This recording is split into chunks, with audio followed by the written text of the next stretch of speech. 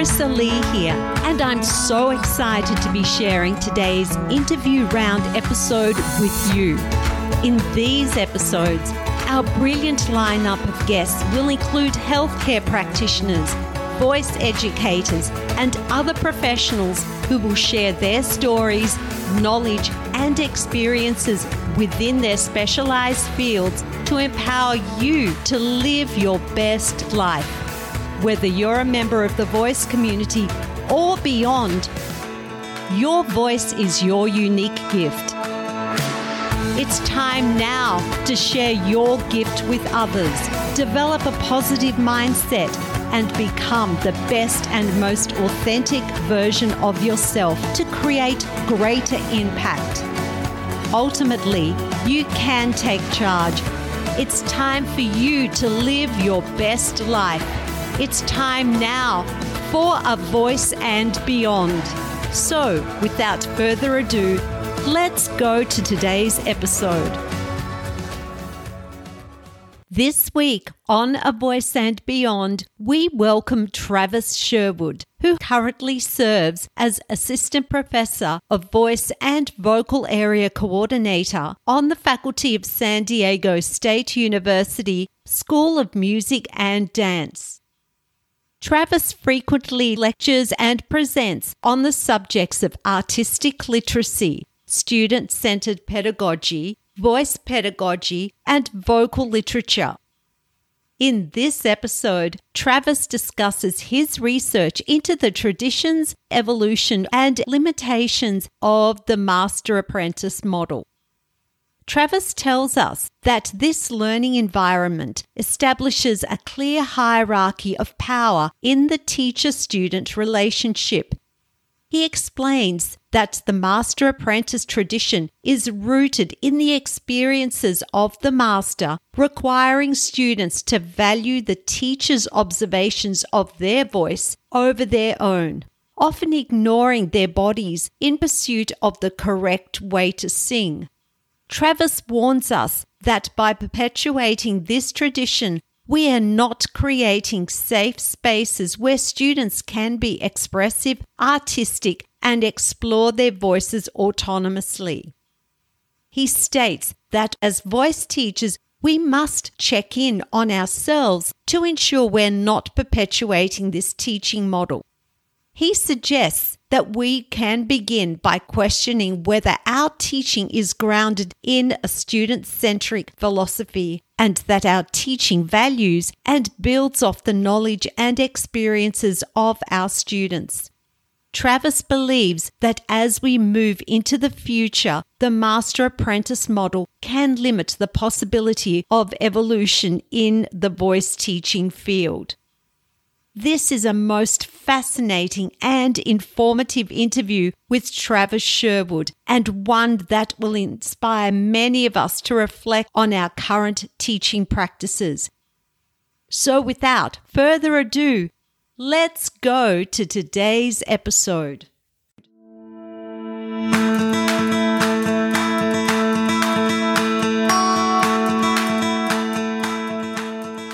Welcome to A Voice and Beyond. Our guest this week is Travis Sherwood. How are you, Travis? I'm doing well, Marissa. How are you? I'm doing good, and I'm so excited to see you because the one and only time I've ever met you was in Vienna at ICVT back in August. And we ended up a bit of a chat and getting to know each other very briefly. But it was your presentation I was so impressed with, and I thought I have to have you on the show and learn a little bit more about the topic that you were presenting on, and that was about the Master-Apprentice model. And I'll just intro you to our listeners who may or may not know who you are. So, Travis, you serve as Assistant Professor of Voice and Vocal Area Coordinator on the faculty of San Diego State University School of Music and Dance. What a terrible place to live, San Diego. I feel so sorry for you. I know I do what I have to, it's just so horrible with the beautiful sunshine and the 70-degree weather all the time. And Oh, yeah, it's just awful. And it's just so ugly looking at the ocean. Oh, yeah. I hate it. I hear you bemoaning life right now. It's so tragic. So you frequently lead masterclasses as well as lecture and present on the subjects of artistic literacy, student-centric pedagogy, voice pedagogy, and vocal literature. You hold a Doctor of Musical Arts and a Master of Music degree from the University of Southern California. Okay, so that touches upon that student-centric learning. I suppose that's where we can lead into your interest in that Master-Apprentice model, but you're also a baritone and you've received praise for your powerful voice and emotionally poignant performances around the world as an opera singer, concert artist, recitalist, and you perform across a wide range of musical genres and styles. So let's get to know you. What was your training background? Well, I have my bachelor's degree from Westminster Choir College, where I studied voice performance and music education. And so I guess I always knew that I was going to be an educator in some way, but I realized that going into the K-12 classroom was not my goal. And so I kept pursuing degrees, as one does, I guess, in our field. And I went on to get a master's at University of Southern California in performance. And then that was sort of like, I was finishing that up. We were entering a recession here in the States, and the economy was really not doing all that great, sort of, I guess, like we are right now. And the economy was really floundering. And so USC offered me the opportunity to stay on for my doctorate.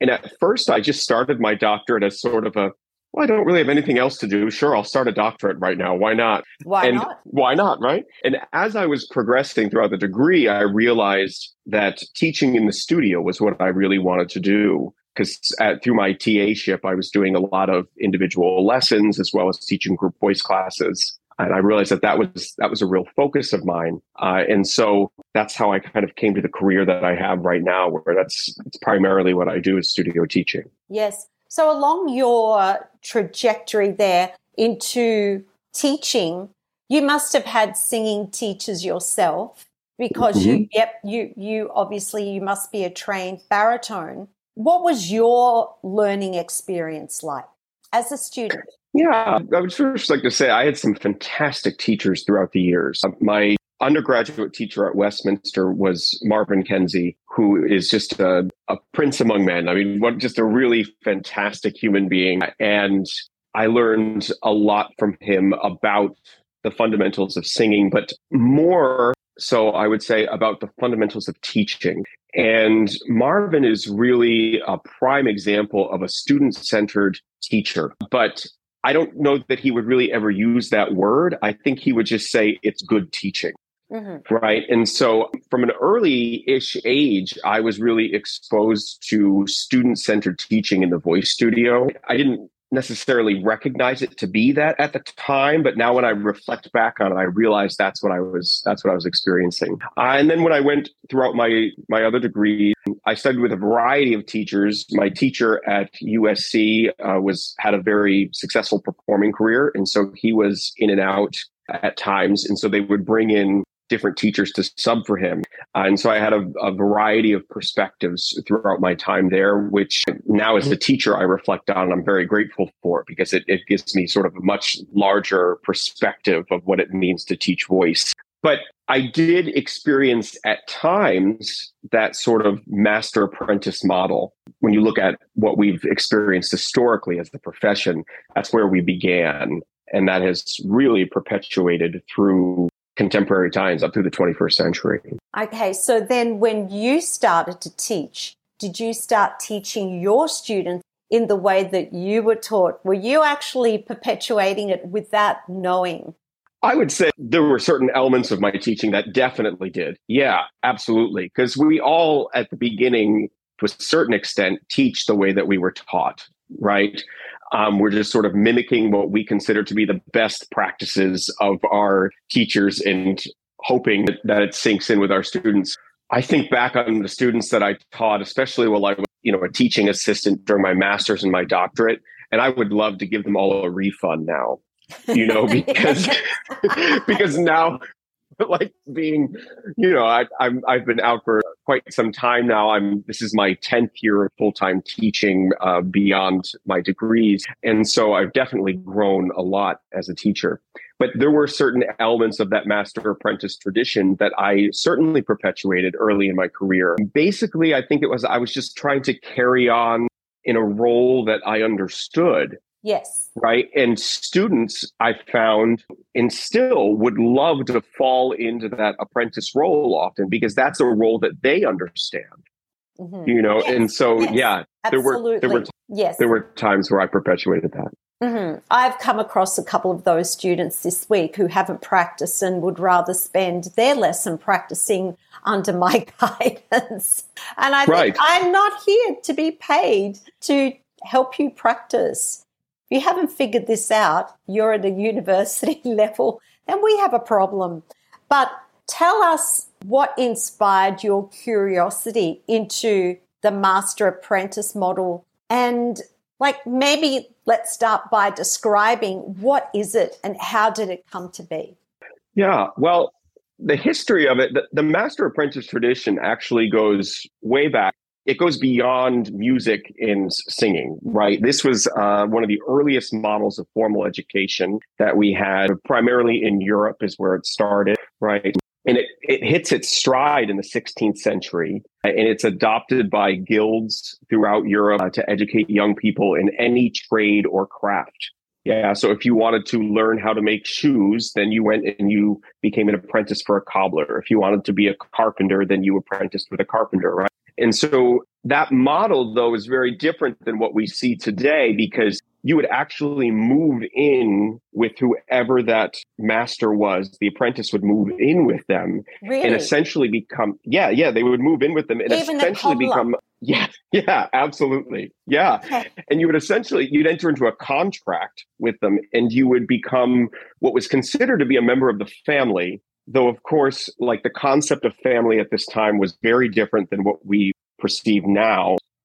Family was top-down structure with the master at the top, who was almost always the man of the house, right? So it's a very patriarchal philosophy. And there was this idea that the patriarch of the home, the master of the home, receives his power from God, essentially. And so he exercises his divine right to educate every member of the household, not only whatever the skill or craft was, but also in morality, in religion, basically in every aspect of becoming a developed human being, or at least what was considered to be a developed human being, of this time. So this Master-Apprentice tradition, it was not only an important part of an educational structure, but it was also an important part of sort of like a socioeconomic structure, right? Because it really limited who had access to education. And it was the master who made the decision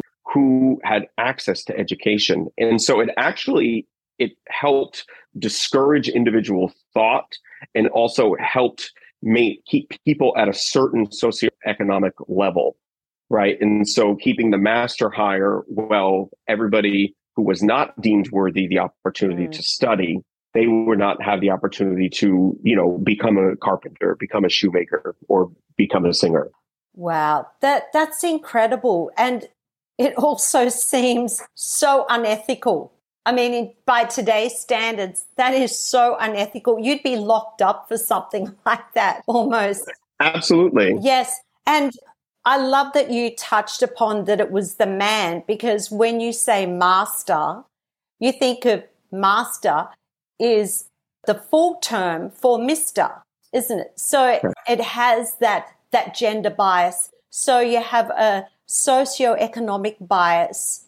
You have a gender bias. You have this elitism.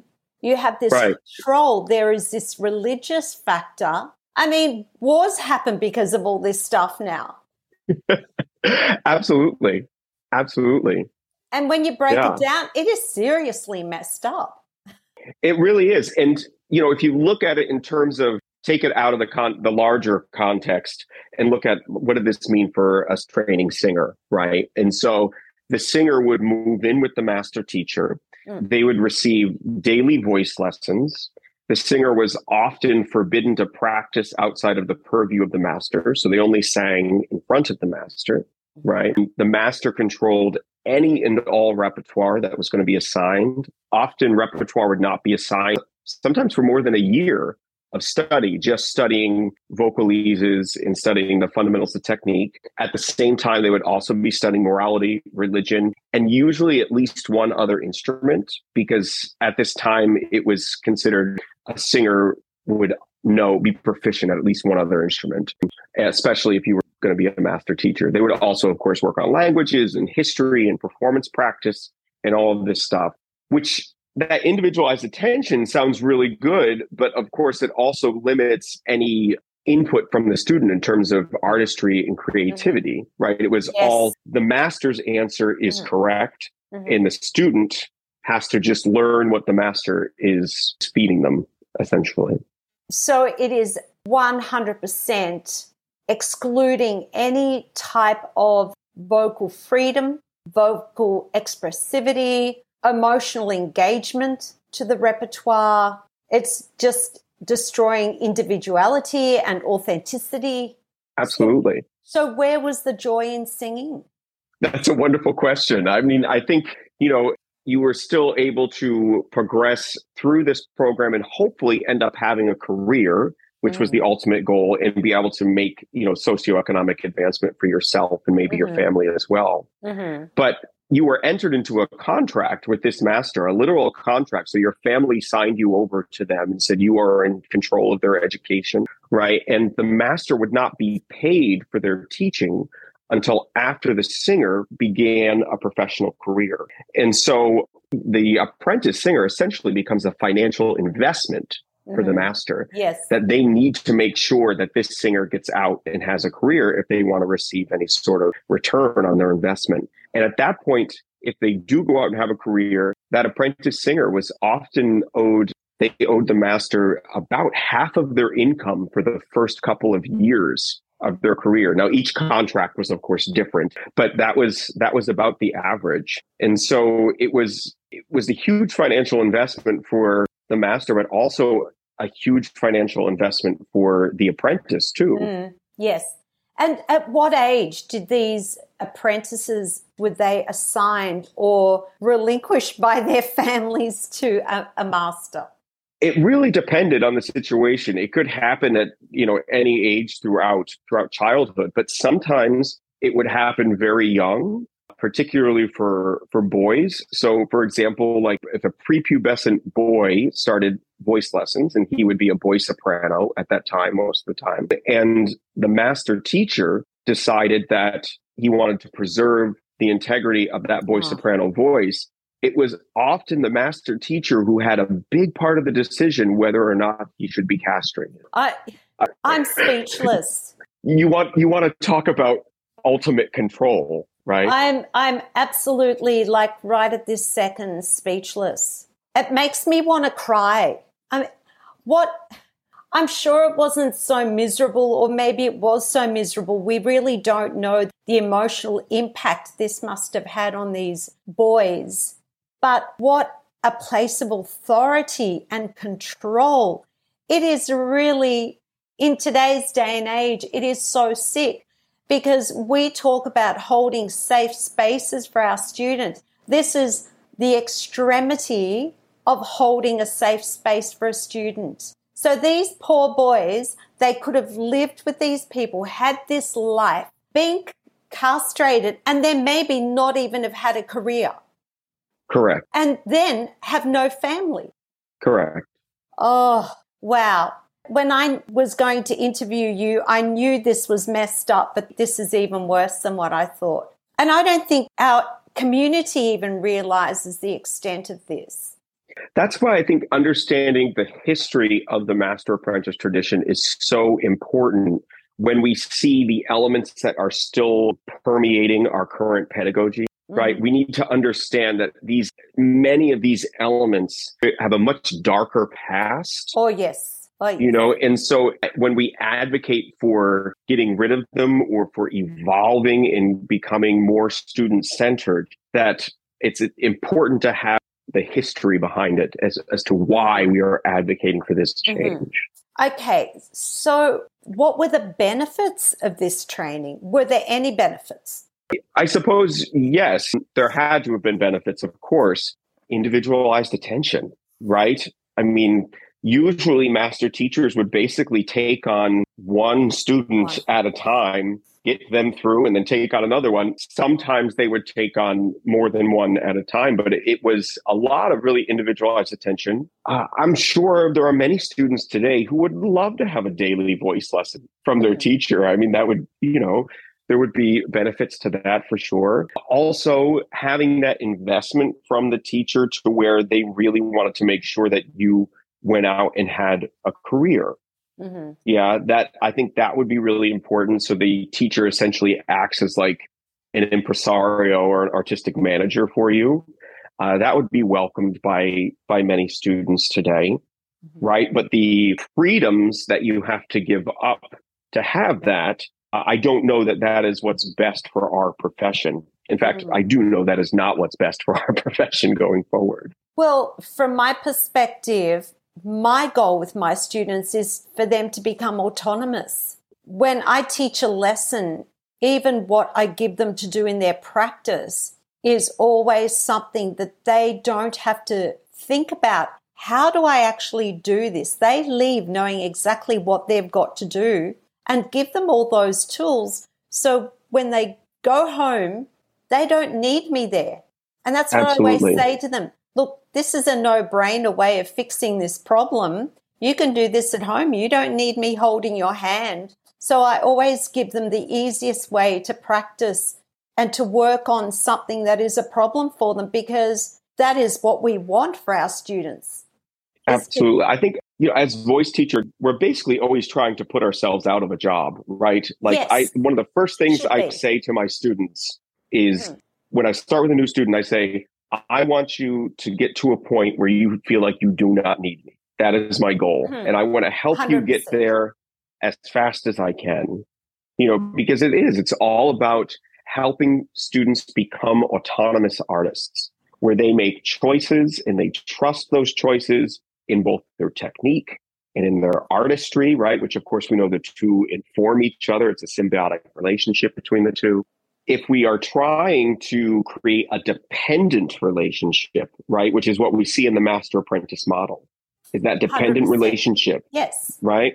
Where the student is dependent upon the master for all of the answers, and the master is dependent upon the student to justify their thoughts, right? And also financially, that I got to get this person through, and I got to make sure that they have a career so that I'm going to get some money back out of this. Yes. So there are those limitations we've just talked about where the student is totally dependent, and also their artistry is kind of being diminished, and their sense of personal expression is pretty much non-existent. Are there other limitations to that teaching model?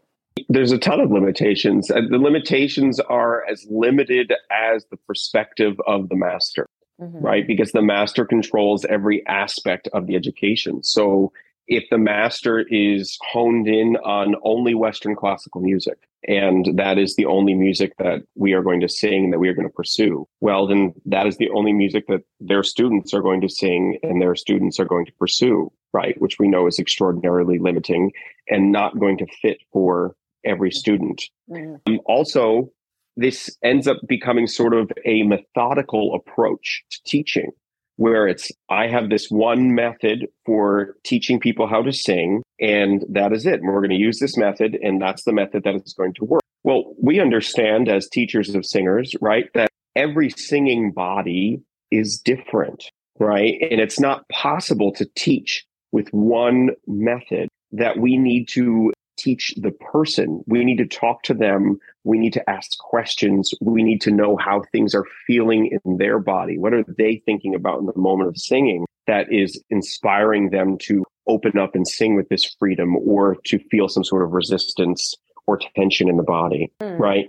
And the idea that I, as a teacher, will ever understand a student's body better than they do is utterly preposterous to me, right? There's no way that I will understand that. I might understand like the anatomy and the physiology and the science of acoustics and stuff like that better than them, but I do not understand what they are feeling in their body better than they do. Mm-hmm. Yes.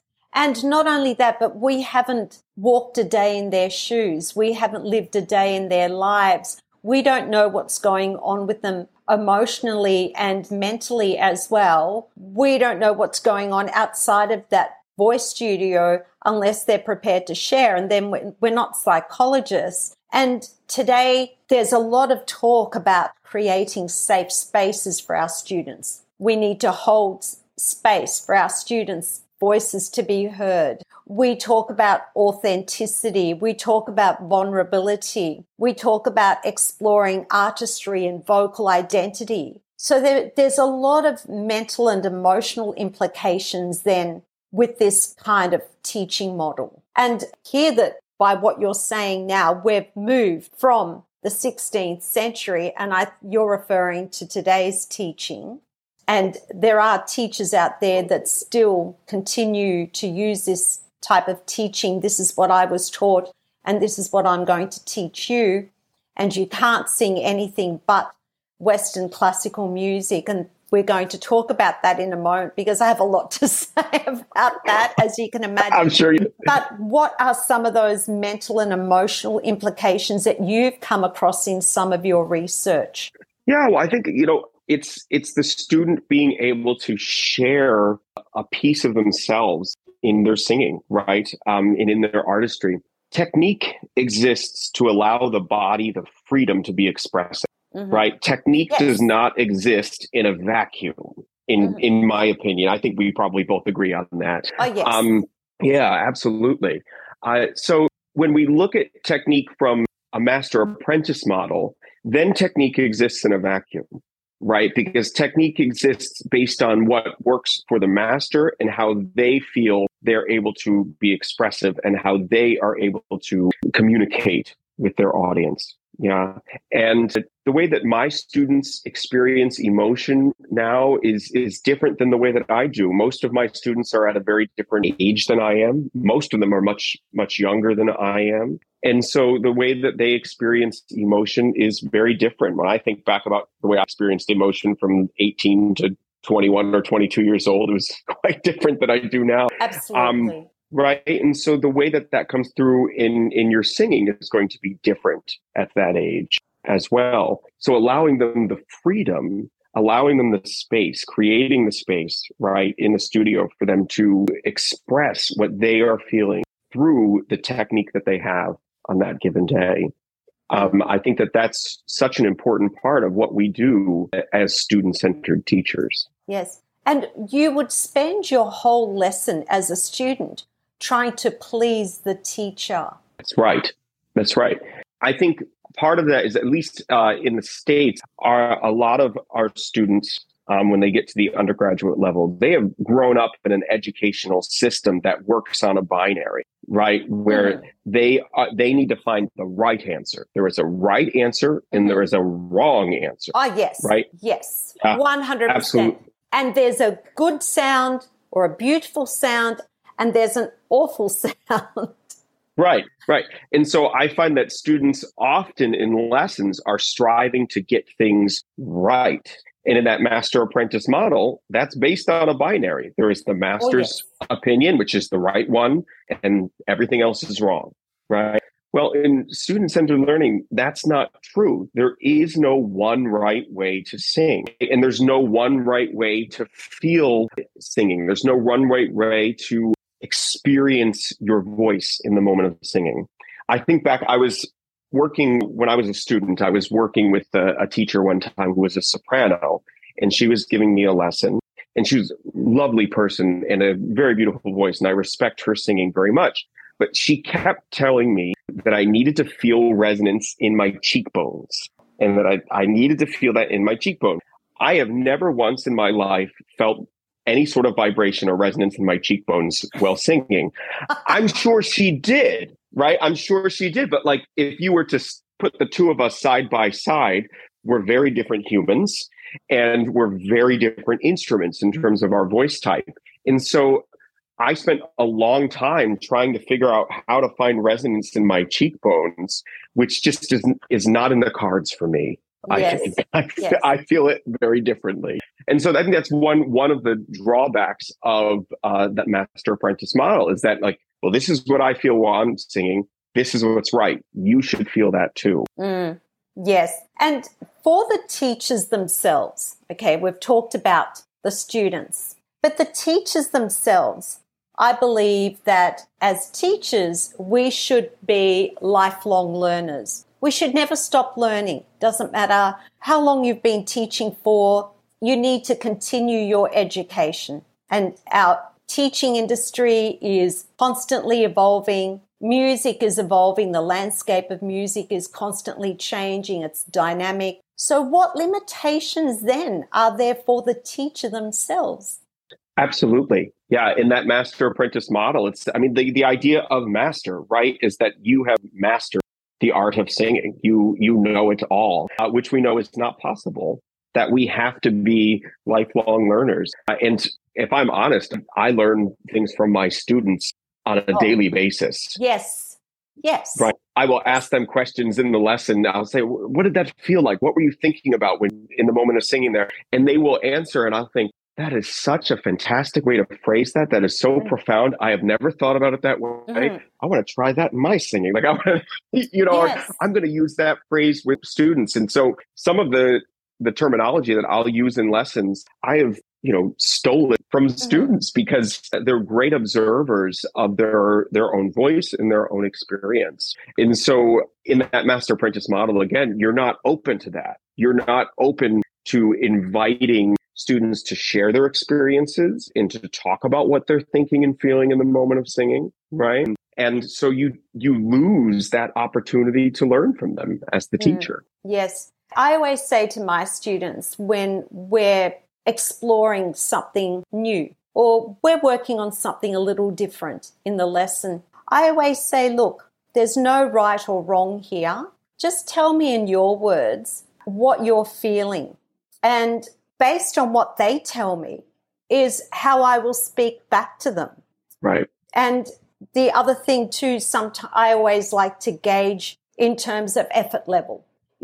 With 1 being the least amount of effort and 10 being the greatest amount of effort, where does that sit for you? And I might think it's around a 7 or an 8. They say 6, I'll work on a 6. It's never about that. Feedback from our students is so important because we're not in their minds. And I even talk about volume levels. Where do you feel that is? Oh, you think that's 5?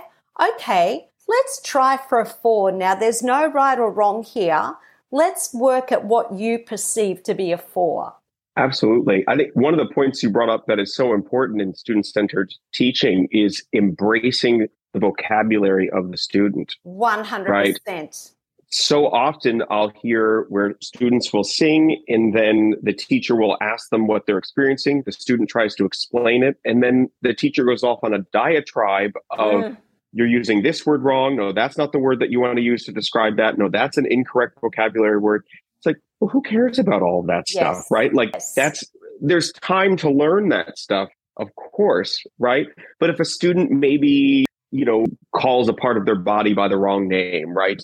Or they're describing their anatomy and that maybe they don't do it exactly correctly. Who cares? Or even terminology around registers, because look, there's 1,000 different names for all the different registers. And I know in the US, it's predominantly still head and chest. Whereas here we're kind of leaning towards M1, M2, the different modalities. So, and there's a real push to use that language, but the students still use head and chest. And I go, well, look, whatever you call it is what I'm going to call it. I'm not a terminology snob. I think we have to speak in the language that our students know.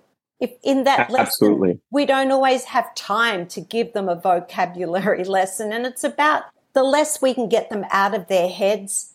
Right. And when you start giving that vocabulary lesson, that is creating that hierarchy, right? You are saying, I know more about singing than you do. And so I'm the master, you're the student. And students will back down. They will take that submissive role, right? And they will just try to get the right answer from you. And so the next time you ask them to describe what they're feeling or what they're thinking in the moment of singing, they're going to spend more effort searching for the right vocabulary to please you than they are to actually share what they are thinking or feeling in the moment of singing. Yeah, I'm not there to preach. I'm there to get the best out of the student, and in whatever way that works for them is how Absolutely. I look at it. Have you seen this model still being used at present? Yes. Yes? Yes, absolutely. Yeah. And I mean, at least certain elements of it, right? Of course, lots has changed. Many students do not live with their voice teachers, anymore. And I think we're probably all very thankful for that. Thank you. Yes, right. Exactly. I'm glad we got rid of that. You may not have a family in the future or now. That's true. You're absolutely correct. Yeah. So we can be very thankful for that. No little Travises running around. That's right. No, we wouldn't want that. That's funny. But, I think there are definitely certain elements that are permeating the profession, right? There are plenty of teachers who still control all the repertoire that their students sing. Right? They would not give the student any input in repertoire. There are plenty of teachers who insist that the student sing the repertoire for them before they go out and sing it in public, right? No, you haven't sung it for me yet. No, you cannot go out and perform it, right? There are plenty of teachers who don't create space in the lesson by asking open and guided questions so that students have an opportunity to talk about their experience. Right? There are plenty of teachers who still look at the teaching of singing as sort of like a diagnosis and correction of faults rather than establishing a process for an efficient technique that is going to give them the freedom to be expressive. Yeah. Yes. There are plenty of teachers who perpetuate studio politics by claiming to have the secret to vocal technique. And the only way to get that secret is to study in their studio. So methodologies can fall into that category. Teachers who believe they have the Holy Grail. Yes, or hold methodologies. The secret, and if you pay me a lot of money, I will give you the secret, but I will drip feed it to you in the same order that I drip feed to every other student that comes in and pays that same amount of money. Methodologies are a direct descendant of the Master-Apprentice tradition, without a doubt. Never thought of that. Wow. And so this method, this model of teaching, I want to talk about CCM in a second, but it must also prevent the classical world of teaching from evolving too. Absolutely. Yeah, it completely limits the possibility for evolution, right? Because often evolution comes through new ideas. If all we are doing is perpetuating the same old ideas that we were taught, then evolution is going to cease. Yes. And has the landscape of classical music changed at all, like the actual music itself over the years? And is this model not accommodating that landscape? Well, I think the landscape of classical music has definitely changed and evolved over time. I think it's also important to point out that, when we started in the 16th century with this Master-Apprentice model in singing, that it did evolve over time, right? And so then when we get into the 19th century, it kind of bifurcates into these two different divergent paths, right? Those who continue down this road of Master-Apprentice, it's all about the methodology, and those who start to embrace a more student-centered or co-learner structure, right? And a lot of this honestly has to do with the scientific evolution that happens at that time, right? We're in the 19th century, we're in the peak of the Industrial Revolution. And so there's this product over process philosophy driving society. And so there are certain teachers who continue to embrace that, right? And they embrace the scientific evolution in singing and actually start to begin to use that as another way of really establishing the hierarchy between master and apprentice, right? And then there are other teachers who embrace the science, but at the same time realize that singing is an art. And so we allow the art to be informed by what we understand in science, but not let science determine the art, right? And this bifurcation, I believe, has continued throughout the 20th century and now into the 21st century as well. So it's important to say that we have, since the 19th century, really had teachers on both sides of the equation, that it just hasn't been master apprentice the entire time. Right. You touched on an important point there of science. And voice science has really evolved over the past, 20 years, especially with all this, looking at acoustics and everything else, which I put my hand up and I say, I'm not that clever at acoustics, but I own that. There's other things I'm good at as a teacher, and especially being good at student-centered learning. How does that impact all of this? To me, if you're, as you said, if you're looking at science, and can we be student-centered and be really good science-based voice teachers? I think it's a balancing act. I think voice science offers a lot to our profession, right? But I think it also has the potential to create an even further divide between the student and the teacher. And so when the teacher understands the science and they kind of hold that over the student's head as though I understand the anatomy and physiology of singing, and therefore I understand your body better than you do, right? As we said earlier, that's the misnomer. There's no way that that's possible. You might understand the functionality of the body better than they do, but you don't understand what they're experiencing in their own body. So I do think that voice science has the potential to serve the profession, but it also has the potential to really just dig into that divide. And I worry about the evidence-based movement in voice pedagogy, because evidence-based at its core is not student-based. It is not student-centered. It's based in the scientific evidence. And I don't see how student-centered and evidence-based can coexist. I'd love to have a conversation with somebody who is a diehard evidence-based pedagogue and debate that issue. I'd love for them to prove me wrong, which maybe they very well can. Maybe we could do that on this platform. I'll see who I can find. There's a couple of names that come to mind. That would be wonderful. Yeah, I would love that opportunity. I'd love to be proven wrong about it, because I do think there's a lot of value in the research that is happening. But if it's used in the lesson to further that divide and create that hierarchy between student and teacher, then in my book, it's not worth it. 2 comments there. First up, I feel it's also creating a divide in our teaching community, as those who say, look at me and look at what I know, and it's this way or the highway, and if you don't understand this, then you're not a good teacher and you're not worthy. Then I feel too what you're saying is that you, by teaching this way or having that mentality around science, you're holding students to ransom. Yes, absolutely. That's a good way to put it. Yes, you are.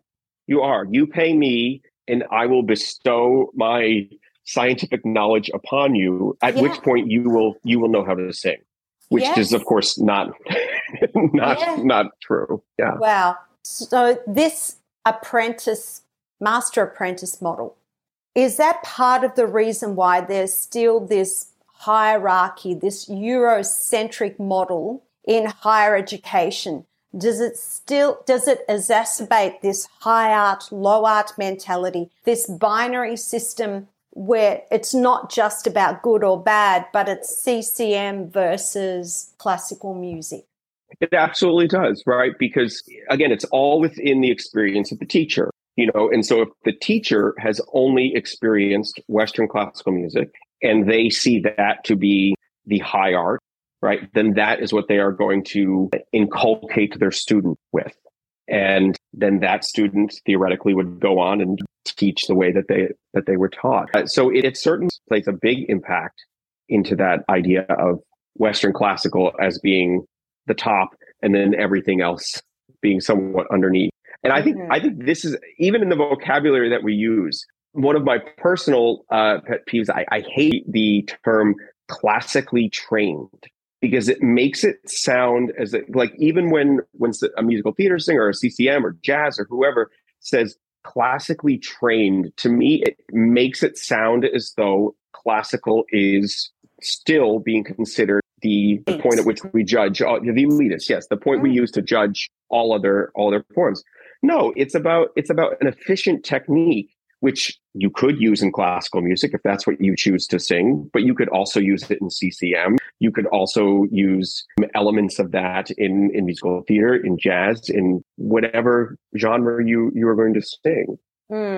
It's a worry, actually, because when you think about it, people that continue to endorse this, especially in higher education, it is unethical, because potentially they're teaching students who are paying hundreds of thousands of dollars for an education, and they can possibly end up with no job. Absolutely. And if you're doing an arts, like a law degree, you don't go into a law degree expecting that you're not going to work at the end of it, that you're not going to end up being a lawyer, working somewhere in a law practice or in the judicial system somewhere. It's, once again, it goes back to ethics. And this whole model that you're talking about, we have a code of ethics, and one of them isn't one of the top things, do no harm. This to me sounds really harmful. It absolutely is really harmful. And also, right, like that the Western classical aesthetic is just one aesthetic, right? Yes. And it might not be ingrained to somebody's identity. The sound that we make, the vocal aesthetic that we make as humans, is a huge part of who we are. It's a huge part of our identity. Even just our speaking voice is a huge part of our identity, right? And so when we engage in this vocal aesthetic in the moment of singing, it's very expressive. It's expressive of our innermost feelings. And it's something that's really primal. And it can be something that's really courageously vulnerable at the same time. Right. Yes. And so when we deny students the opportunity to engage in a vocal aesthetic that is part of their identity in the moment of singing, then we're really doing a disservice to our students, and like if you want to look at it from a historical perspective, all right, in the 19th century in Britain, vocal pedagogy was often referred to as voice culture, all right, and so culture was also synonymous with the word civilization. Yeah. And so as Britain was going out and they were colonizing the world, essentially, they came to Australia. Exactly. Yes. They're going out and colonizing the world. They would also teach this Western classical aesthetic of sound as being what was called civilized, right? And other sounds were considered uncivilized. Oh. All right. And so I think it's important that, like, if we understand this, that it becomes this like sort of symbolic gesture of sort of colonizing not only a country, but also somebody's body and identity. Yeah. Yes. And so I think it's really important that contemporary pedagogues are aware of the Eurocentric aesthetics that might sort of permeate their pedagogy. Right. And if you are honoring your identity as the teacher over the students in that Master-Apprentice model, then you're really perpetuating these hegemonic colonialist practices. Oh my gosh. Well, as a pop rock singer who's had a career for 45 years, and that's not bad considering I'm only 21 years old. That's not bad at all. It's not bad. Okay. So I'm what you call the immaculate deception. I am highly uncivilized. I'm extremely, highly uncivilized. I would be a savage according to what you've just described. Well, I think that's why it's important for, again, the history. I think is so important. Because it allows us to then contextualize it in today, that even today, we're not going out and colonizing new countries. I guess that's a whole other conversation that we could have, but probably beyond the scope of today's interview. Yes. So, if we are trying to create safer spaces for our students in the studio, right? One of the aspects that we have to do is embrace aesthetics beyond the Western classical. Mm-hmm. If not, then we're denying students the opportunity to express their identity in the moment of singing, potentially. Mm-hmm. So moving into the future, how can we check in with ourselves as teachers to ensure that we're not perpetuating this model? I think there's lots of really practical practices that we can engage with. A lot of it has to do just with asking ourselves a bunch of questions. Right? Okay. Am I valuing science over the sensations of my students at this moment? Is this lecture on vocal anatomy for me or for my students? Like, am I giving this information to show them that I know it? Or is this something that's actually going to help them right now in this moment of singing? Right? Is now the time to embrace the bold artistic choice that my student just made? Or should I give them a lesson on historical performance practice and all the reasons why what they just did was not correct? So I think those are some of the basic questions that we can ask ourselves and engage with. But there's a lot of really student-centered practices. I think number one, ask open and guided questions in the voice lesson. I think a lot of the questions that are asked in voice lessons, especially in the Master-Apprentice model, when a question is asked, it's a closed question. So there is one right answer to that question. Okay. So it's basically a yes or no, right, or right or wrong. Exactly. In open and guided questions, there's so many options, right, for the student. They can do. How can we phrase a question then? So give us an example. Absolutely. So like a closed question that we want to try to avoid, a student sings something, we give them feedback, and then they sing something again. And we say, didn't that feel better? Wasn't that better? Right? That's a very closed question. Absolutely. Yes. Right. There's one answer to that, obviously, and you're giving them the answer in the question.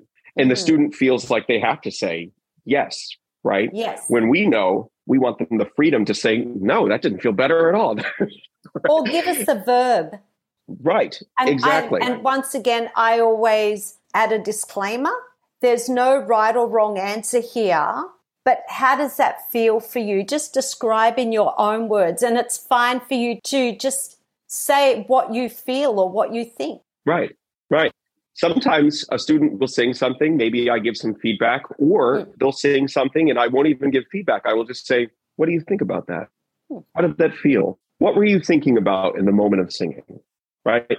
Those are questions that I can't know the answer to until they tell me. Right? Exactly. So I'm not looking for one right answer. I don't know what they were thinking about in the moment of singing.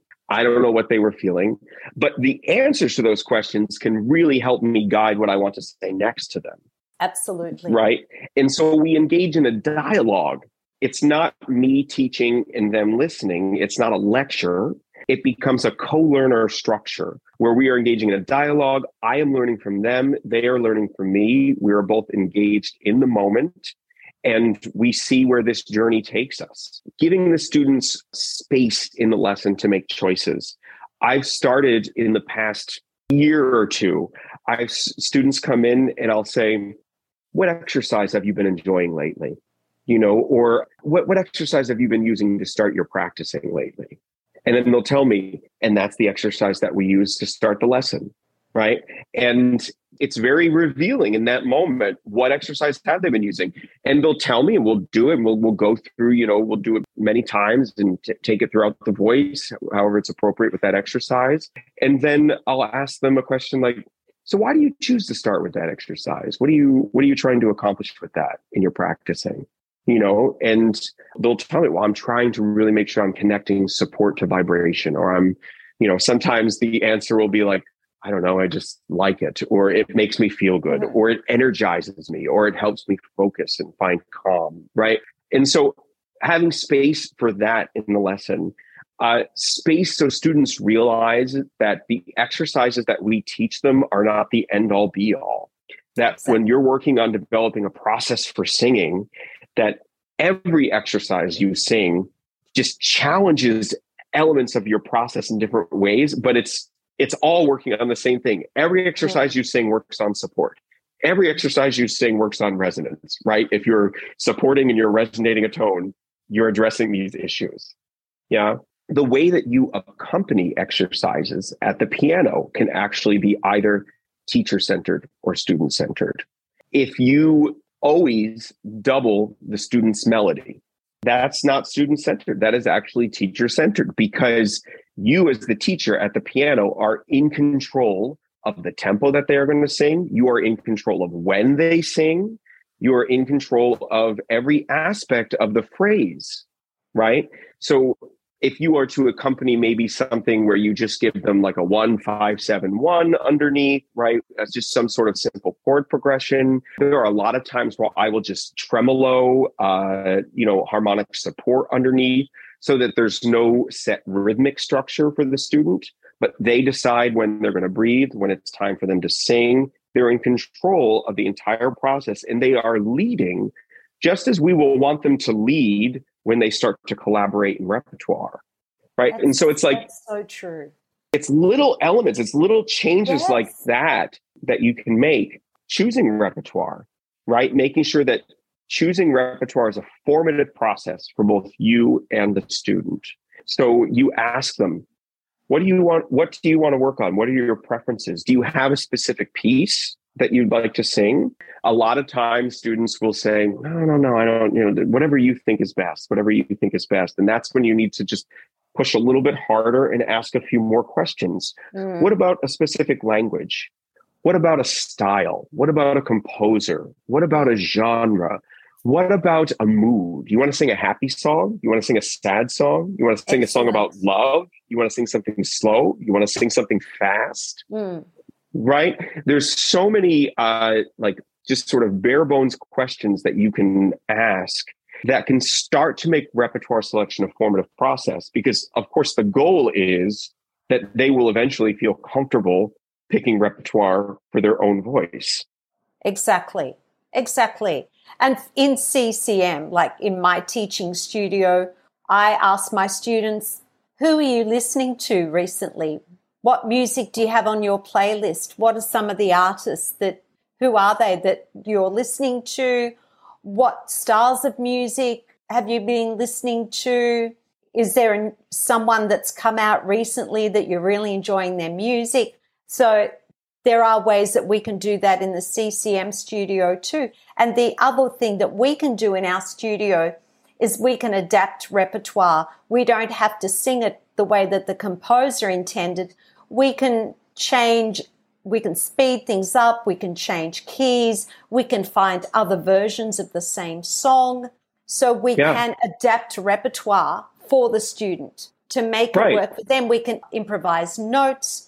And, all those options actually exist within Western classical repertoire too. We just don't explore them enough, right? I mean, the idea of changing keys, yes, of course. We do that with art song all the time, but it doesn't have to be just like the standard published keys. We can find things especially with technology nowadays, we can buy things in any key that we want, really, right? The idea of having improvisation in there, ornamentation, right, is appropriate in a lot of styles of Western classical music. Finding a different arrangement, I love to assign folk tunes, and often I'll find different arrangements of the same folk tune to sort of fit the aesthetic or the development of the music, the musical development of the student at that time. And so we have those options too. I think we just don't explore them enough sometimes. We kind of feel stuck with like, we're going to sing Schubert, we're going to do it in the original key, and that's going to be it. A lot of classical teachers would feel that they're dishonoring the composer by doing that. Is there an allegiance to that composer that they feel that it's a boundary violation in the studio to do that? I suppose so, but I don't know. I don't feel that way. I think I'm there to serve the student, and particularly in the studio, if the music is there to also serve the development of the student, and what are the overall goals of the student, and what are they trying to achieve, right? Then I'm willing to be very flexible in terms of repertoire and finding repertoire that is going to help them achieve their goals. And sometimes that means focusing on one genre. Sometimes that means focusing on multiple genres within one lesson, right? And if that's what that student wants to do, and that is what is best for them at that moment, then that's what we need to do. And we can't allow our own insecurities with repertoire or genres, or also in higher ed, often curriculum, right, get in the way of the development of these individual artists. I was going to use the word fear. I suppose for a lot of teachers, they would be fearful of stepping outside of their own comfort zone, fear of the unknown. What are you hoping to achieve or hoping to inspire change within our voice teaching community with your research and your work? Are you advocating for change? Absolutely. I think first off, we as a profession, we really need to take a look at the word pedagogy and take it at its face value, right? Often when we talk about pedagogy in terms of the teaching of singing, we think about anatomy and we think about physiology and we think about sort of like the process of singing. But pedagogy, when you take the word at its original context, is really about the art of teaching. Yes. It's about communicating information, right? Yes. And I don't know that a lot of us think about that. And there actually, when you look at the sort of the canon, you look at the research within our field, there's not a ton written about the art of teaching. There's a lot written about what we need to teach, but not how we need to teach it. And so I would love for us to start as a profession grounding our pedagogy in a philosophy and allowing that to drive the choices that we make in the studio. And so if we ground our pedagogy in a student-centered philosophy, that's when we'll start to realize whether the choices we are making are student-centered, or perhaps the choices and traditions that we have been engaging with are a bit more on the teacher-centered side. Yes. Well, I'm all for the work that you're doing. I was so pleased to hear your lecture, your presentation at ICVT. I felt that there was a little bit of a changing of the guard there at that conference where there was more talk about student-centered learning. I did a presentation myself. Our dear colleague, David Sisko, also spoke about this, and it was very pleasing to hear all of this rather than hearing the usual talk that goes on and look at what I know, this is how it's done, this is it. We've got the Holy Grail here, we have the secret, we've done this research in something that no one really cares about and is of no use to anybody, but it's given me a PhD, you know. Yes. Just saying.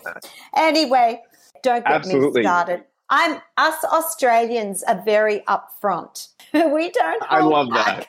that. I love that. What advice, we're going to start wrapping up because you've been very generous with your time here, and I could talk to you forever about all of this. I just want to keep learning more. I'm being selfish here. What advice would you give to teachers in our community at the moment based on your research? I would say the best advice I could give is question. Question what you're doing. not in a way to developing insecurity, right, in what we have to offer as a teacher, but questioning our practices, right? Questioning, am I instructing this way because this is the way that I am taught? Is what I'm doing right now really in the best interest of the student? Is my method of instruction or my way of instructing, is it allowing me to be present in the lesson, truly present and reacting to the information that the student is providing me, right? Or am I on this structured methodology, this schedule of, well, we do this set of exercises and then we move on to repertoire and I tell them to support more and then I'll see them next week, right? Like really questioning, am I staying in the moment? Am I allowing both the student and I the space to be creative artists? And so I think that would be the best advice that I can give is just to question and re-question and think about it and have conversations with other people who are also thinking about these things, or possibly even people who aren't thinking about these things, and just seeing what they have to say, and attend conferences like ICPT. I think it was a beautiful conference, and yes. I loved.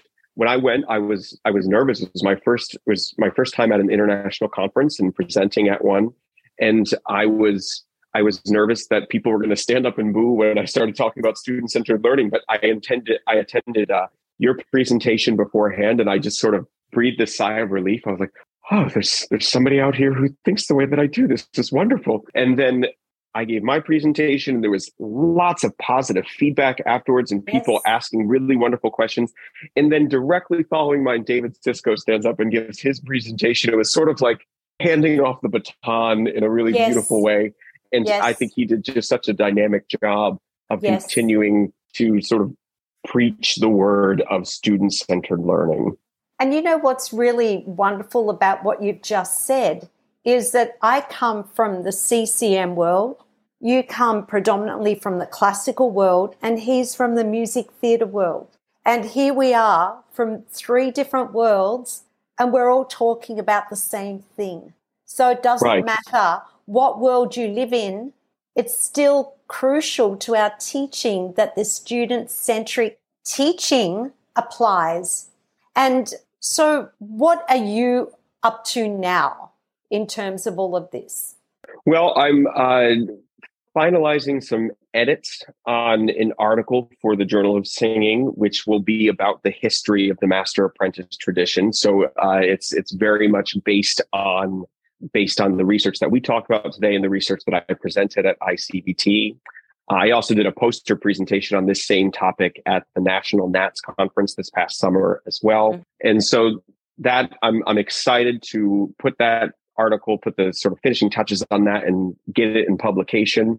And then down the road, I would love to write a book about student-centered learning in the voice studio. And I think it's such an important idea for us to really have a book on pedagogy of teaching, right, in the voice studio, rather than just on sort of what we teach, but how we can teach it. And so the way I dream about this book is I would structure it by talking about the history first, right? And then I would structure the rest of the book like a voice lesson. I would talk about vocalises and the warm-up portion of the voice lesson and how that could be student-centered. And then I would talk about the repertoire portion of the voice lesson and how that can be student-centered and the choosing of repertoire. And then also a chapter on the assessment of vocal instruction and how we can make that formative process as well. And then some final thoughts and a conclusion. You've just given your book away. Well, if somebody else wants to write it, then please go right ahead. No. It's a lot of work. It's your book. Well, look, we're going to share links to you and especially your website because you have some of your presentations up there. I did a stalk of your website and there is a lot of information there, a lot of useful information, stuff that we've been talking about in this interview. So if anyone wants to find out more, they can reach out to you via the links that we're sharing in the show notes. They can go to your website. It has been an absolute joy, Travis. It truly has. I'm so glad that I met you at ICVT. See, that's what happens when you go to conferences and you travel. You don't know the work that's being done somewhere else and the value of that work. Absolutely. Here we are on opposite sides of the world. And it's just, it's so wonderful to have made that connection in beautiful Austria. And now to have been a guest on this podcast was really, truly a pleasure. And I thank you so much for asking me to be here today. No. Thank you. My pleasure. Well, all the best to you in the future. And I hope that we cross paths at another conference. Me too. Absolutely. Have you any in mind for next year?